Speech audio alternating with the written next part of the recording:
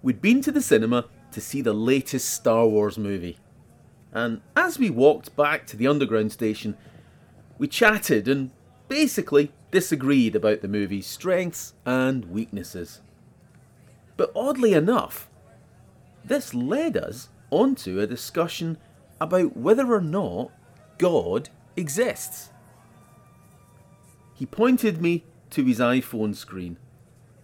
The Kindle app was open and I could see books in his library by authors like Daniel Dennett, Christopher Hitchens, and Richard Dawkins. These authors are not friendly towards Christianity. You can't pull the wool over my eyes, Stuart. I know the truth. There is no God.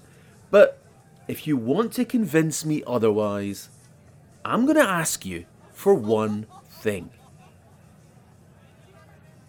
What's that? I replied. He answered, give me supernatural evidence that God exists. Show me real, concrete proof of the supernatural. Then I'll believe.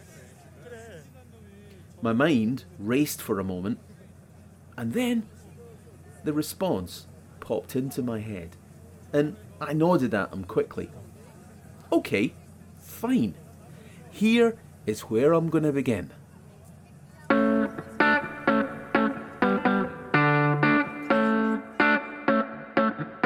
Welcome to Respond. Here's your host, Stuart Gray. Respond comes out of my experience as a Christian. Sometimes I've had opportunities to talk about the reasons why Christianity makes sense to me. Other times, I've not had these opportunities, but I wish I had. My aim for this podcast is maybe to open up issues that you might have if you're unconvinced about Christianity so far. And perhaps it'll also give the already convinced some help talking about Christianity with interested friends. Hey, how you doing? You know, if there's one thing I love, it's a story set in space. And if there's time travel going on too, I'm happy. At the risk of delving into real mind-bending territory, this episode we're gonna consider what the beginning of the universe might have been like, and more importantly, how this might answer my friend's challenge to me to identify one supernatural thing that God has ever done.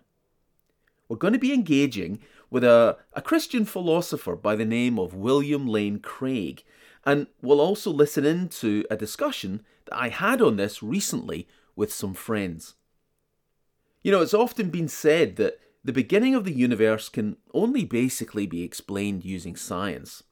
After all, we're talking about planets, matter, and forces that are really out there.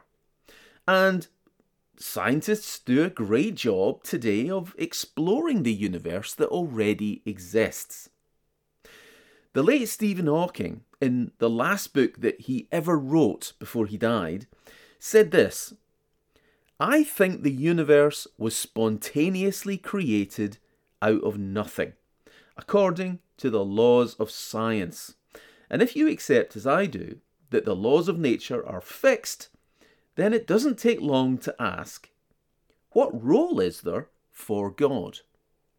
Now, Professor Hawking was one of the most brilliant scientists our world has ever seen. And you might ask, who am I to criticise what he said? I shared that quote with some friends recently, and here's how they reacted. It's the created out of nothing thing. Right. How can something be created out of nothing? What law of science is that? Okay. So it's this idea that the laws of science actually have to be part of something else. Mm. The laws of science didn't just appear from nowhere, right?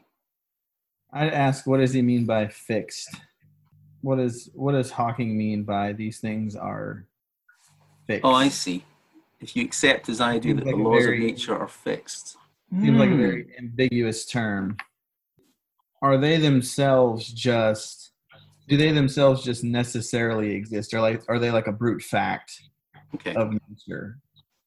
Yeah, I guess that'd be my only point. Are they brute facts? Are they necessary? Are they eternal themselves, or do they have some type of origin? Okay. You know, not all scientists think Hawking's understanding of the universe actually makes sense. John Lennox is Professor of Mathematics at the University of Oxford, and he says that there are three big problems with Professor Hawking's idea. First, there's a self-contradiction at the centre of it. You see, Hawking says that because there are natural laws, the universe will create itself out of nothing. But hang on a minute. Hawking just said that natural laws, like gravity for example, already existed. So that's not nothing.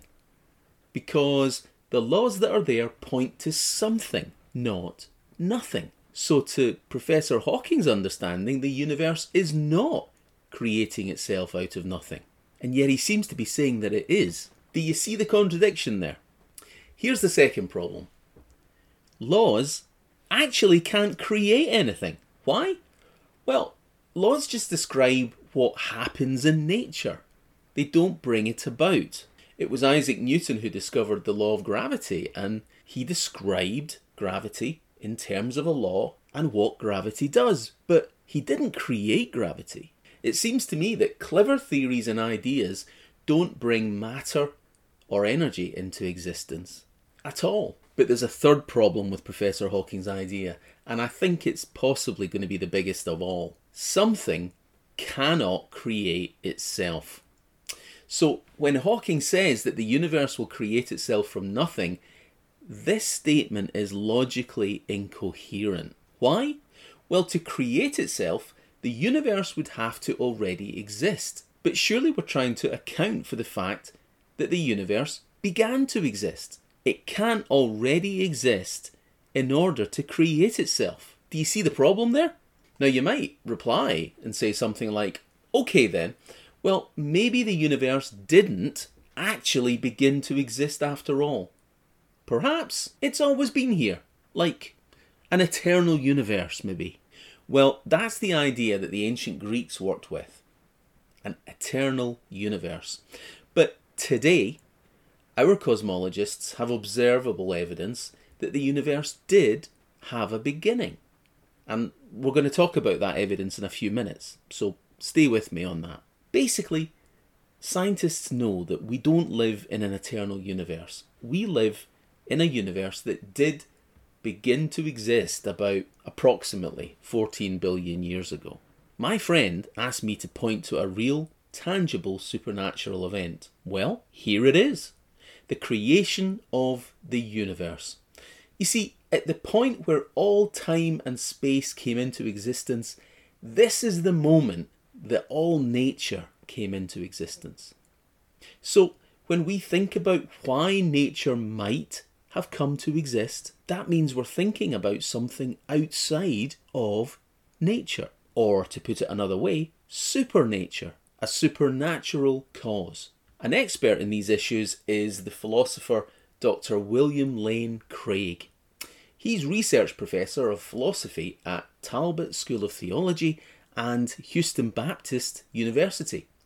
He did his PhD at Birmingham University in the UK, and he has other degrees from Wheaton College, Trinity Evangelical Divinity School, and Ludwig Maximilians in Germany. Dr. Craig's developed a way of talking about the beginning of the universe that was originally proposed by a medieval Muslim scholar. You might have heard of it. It's called the Kalam Cosmological Argument. And in a recent lecture that he gave on the Kalam, Dr. Craig described it this way. Here is a simple formulation of that argument. 1, if the universe began to exist, then there is a transcendent cause which brought the universe into being. 2, the universe began to exist. 3, therefore there is a transcendent cause which brought the universe into being. By the universe, I mean that reality which is studied by contemporary cosmology. That is to say, all of contiguous physical reality which currently takes the form of space-time and its contents. So it's a pretty simple argument, right? He's saying that everything that begins to exist has to have a cause. So, for example, when a Ford car rolls off the production line, it's got a prior cause. All the engineers that built it. Dr. Craig goes on to say that the universe began to exist, and therefore he concludes that the universe also has to have a cause. But that cause has got to be transcendent, so basically beyond all space and time and nature, beyond anything we can experience inside of the natural universe. Now, it strikes me that that is starting to sound a little bit like a description of God. I described the Kalam argument to a group of friends recently. Let's listen in to how they reacted. Well, looking at the scientific evidence that you just said, things like the redshift, if we can see that the universe must have had a start, therefore it must have begun to exist, then just the logic here is that, you know, that must have been caused by something. Mm-hmm. I don't know how else to say it. I mean, to me, it, like you say, it just seems very logical and self-explanatory. That also has to be outside of the thing that's becoming it that comes into existence, doesn't it? So it's got to be something that is outside of the universe. Right. So what you're saying, Andy, is you don't want to make the same mistake that Stephen Hawking did. You don't want to confuse what the universe is with why the universe is here, or what the cause of the universe is. Yeah. Yeah, that's an important point. Yeah, because when it says whatever begins to exist has a cause, that implies that the cause preceded what begins to exist. So, yeah, if I don't know, if Andy paints a picture, you know, he's the picture begins to exist, but Andy has to precede the picture in order for it to be created. In order for it to begin to exist, Andy has to be there first. So that's interesting. Yeah, it just gets back to what I said. You can't, something cannot come out of nothing. So something had to be there before the beginning started. For sure. Yeah. Okay, interesting thoughts there, but let's look at the Kalam argument a bit more closely now. The first premise of the argument says, whatever begins to exist has a cause. Here's Dr. Craig again. Now, I take it that premise one of this argument is obviously true. Notice that premise one does not presuppose a particular analysis of the causal relation. In fact, you could eliminate any reference to a cause in this argument altogether by simply rephrasing the first premise. If the universe began to exist, then there is a transcendent entity which brought the universe into existence. So the first premise requires no particular analysis of causation. It simply requires that the universe did not come into being uncaused. And that, I think, is surely reasonable. For the universe to come into being without a cause of any sort would be to come into existence from nothing. And that is worse than magic. Although some scientists have irresponsibly claimed that physics can explain the origin of the universe from nothing, what you inevitably discover is that they are using the word nothing to refer to a physical system which simply undergoes a change of state. Craig seems to be saying that we don't see things popping into existence in our lives without some kind of cause. You know, when a magician pulls a rabbit out of a hat, the rabbit might seem to appear out of thin air, but at least on the stage you've got a hat and you've got a magician to put his hand in there. But think back to what Stephen Hawking said. He proposed that the universe brought itself into existence. So no hat, no magician, that just doesn't seem to make a lot of sense. Also, remember that when scientists like Hawking say that the universe came from nothing, they actually redefine what the word nothing means. They don't mean nothing is nothing. What they say is that actually nothing is something. The natural laws that already exist prior to the universe. So you could argue that they've ducked the real issue here and they've avoided the idea that the universe came into existence at all.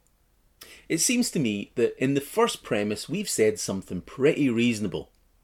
We've said everything that begins to exist has to have a cause.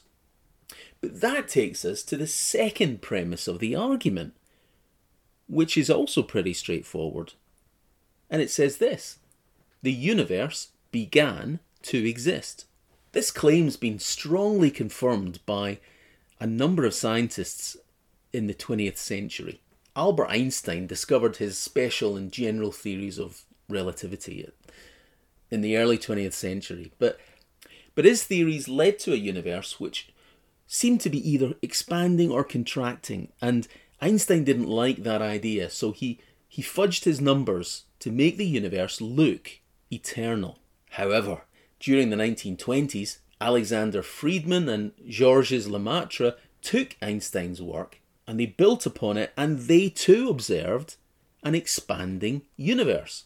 And then, in 1929, the idea of an expanding universe was confirmed by Edwin Hubble, who noticed that through his telescope, light from distant galaxies was a redder colour than it should be. This has come to be known as redshift, and this redshift in the light was due to the stretching of the light waves as all the galaxies in the sky appear to be moving away from planet Earth. Dr. Craig has described it like this: it appeared that we are at the centre of a cosmic explosion, and all the other galaxies are flying away from us at fantastic speeds. Yet it's important to realise that the Earth is not at the centre of this explosion. How does that work? Well, imagine you're holding a balloon. It's not been inflated yet. And you get out your pen, and on the flat rubber surface, you start to draw planets and galaxies on the surface of the balloon. Now, imagine you put your lips to the balloon and you start to inflate it. What happens? All the planets that you drew on the surface of the balloon start moving apart from each other as the balloon inflates, and the surface of the balloon starts moving outwards. Well, that's a bit like what scientists think is happening during the inflation of the universe. And this Friedmann-Lemaitre model eventually came to be known in the 20th century as the Big Bang. Here's Dr. Craig again. Now, tonight, we're not focusing on the philosophical arguments for premise 2. Rather, what's emerged during the 20th century is remarkable empirical confirmation of the second premise from the evidence of astrophysical cosmogony. Two independent but closely interrelated lines of physical evidence support premise 2. Evidence from the expansion of the universe and evidence from the second law of thermodynamics.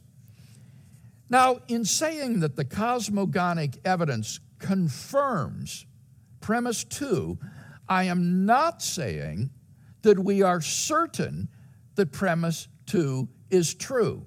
Too many people mistakenly equate knowledge with certainty. When they say that we do not know that the universe began to exist, what they really mean is that we are not certain that the universe began to exist. But of course, certainty is not the relevant standard here. The question is whether premise 2 is more plausible in light of the evidence than it's contradictory. As Sean Carroll reminds us, science isn't in the business of proving things. Rather, science judges the merits of competing models in terms of their simplicity, clarity, comprehensiveness, and fit to the data. Unsuccessful theories are never disproven, as we can always concoct elaborate schemes to save the phenomena. They just fade away as better theories gain acceptance. Science cannot force you to accept the beginning of the universe. You can always concoct elaborate schemes to explain away the evidence. But those schemes will not fare very well when judged by the aforementioned scientific virtues. What he's saying is that at the end of the day, the scientific data that we've got makes us as sure as we can be that the universe actually had a beginning point. Science judges the ability of competing models to explain the data, and the best explanation of the data is that matter, time, and all the natural forces had a beginning. We don't live in an eternal universe. So let's recap. We've said this. First, everything that begins to exist has a cause, and the general wisdom says that based on the data. The universe had a beginning. But what has all this got to do with showing evidence that God exists and that God's done supernatural things?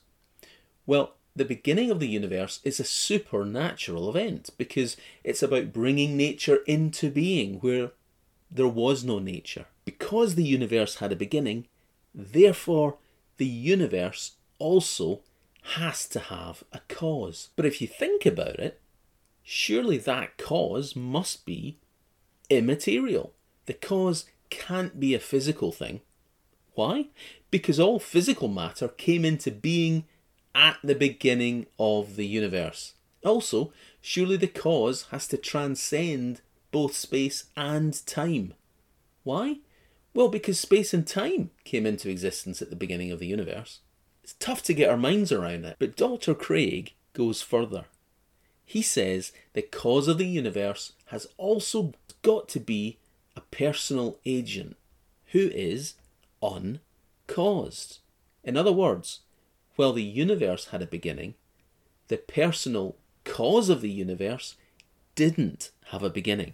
How do we know that the universe was not brought into being by a set of impersonal, necessary and sufficient conditions?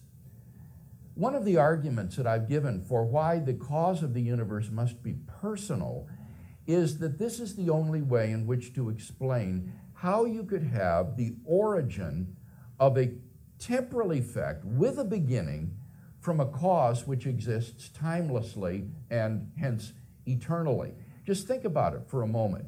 If the cause of the universe were simply an impersonal, mechanically operating set of necessary and sufficient conditions, then if the cause is given permanently and timelessly, why isn't the effect then also permanently given? How could the cause exist without its effect? If the cause is truly sufficient for the production of its effect, then if the causal conditions are permanently present, eternally present, then the effect should be eternally and permanently present as well. How can the cause exist but not its effect? Well, it seems to me that there's only one way out of this dilemma, and that is to say that the cause of the origin of the universe is a personal agent endowed with freedom of the will, who is therefore able to create spontaneously a new effect without any antecedent determining conditions. Philosophers call this kind of causation agent causation. And because the agent is free, he can freely and spontaneously create and effect without any antecedent determining conditions. For example, a man who has been sitting from eternity could freely will to stand up, and thus you would have a new effect arise from an eternally existing cause.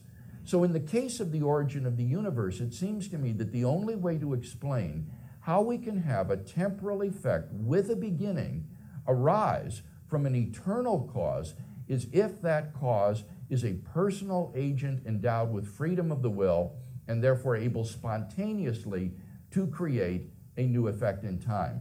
And thus we are brought not simply to a first uncaused cause of the universe, but to its personal creator. What he's saying is the only way you can get a universe with space and time from a cause that's beyond space and time is for that cause to be a person. Well, Dr. Craig says that we need a timeless personal cause. And that personal cause has got free will. They can choose to create a new effect whenever they wish to. The cause of the universe is a maximally great being who necessarily exists and is therefore outside of both space and time. So when we say he's eternal, we're not guilty of treating him differently in an inappropriate way. No, it's very appropriate to treat him differently from nature because this agent is outside the boundaries of nature. This agent's got to be pretty powerful, right? And doesn't that sound like the Bible's idea of the God who created the universe out of nothing? At the start of this podcast, I said that my friend wanted some supernatural evidence for the existence of God. Well, haven't we pointed him to just that evidence? God as an explanation for the supernatural creation of our universe? What do you think?